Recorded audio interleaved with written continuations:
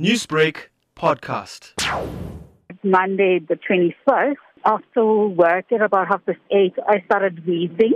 And being asthmatic, I thought, because this is a sudden change of weather and all that, that's why, I went to my doctor on the Tuesday, and she said, okay, it's the flu. And then I got a call on Thursday asking me how I'm feeling, and I said, I'm still having a problem with shortness of breath. And then she said to me, I need to go and have a test done. So I had the test done on that Friday, and I got my results on the Sunday to say it was positive.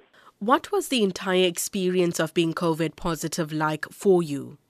The first 2 weeks was life-threatening because I had a problem breathing and very nauseous, vomiting. You didn't feel like eating. I was just living on soup, like cup of soup, on a daily basis, so that I can get some intake into my system.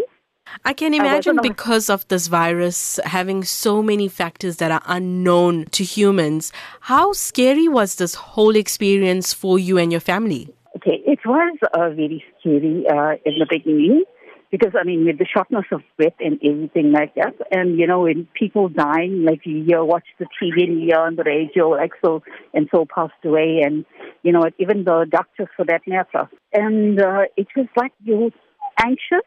Anxiety steps in, and you're just lying in bed and thinking, what, I'll try my best to recover and do everything possible. And I was actually quite lucky. Newsbreak, Lotus FM, powered by SABC News.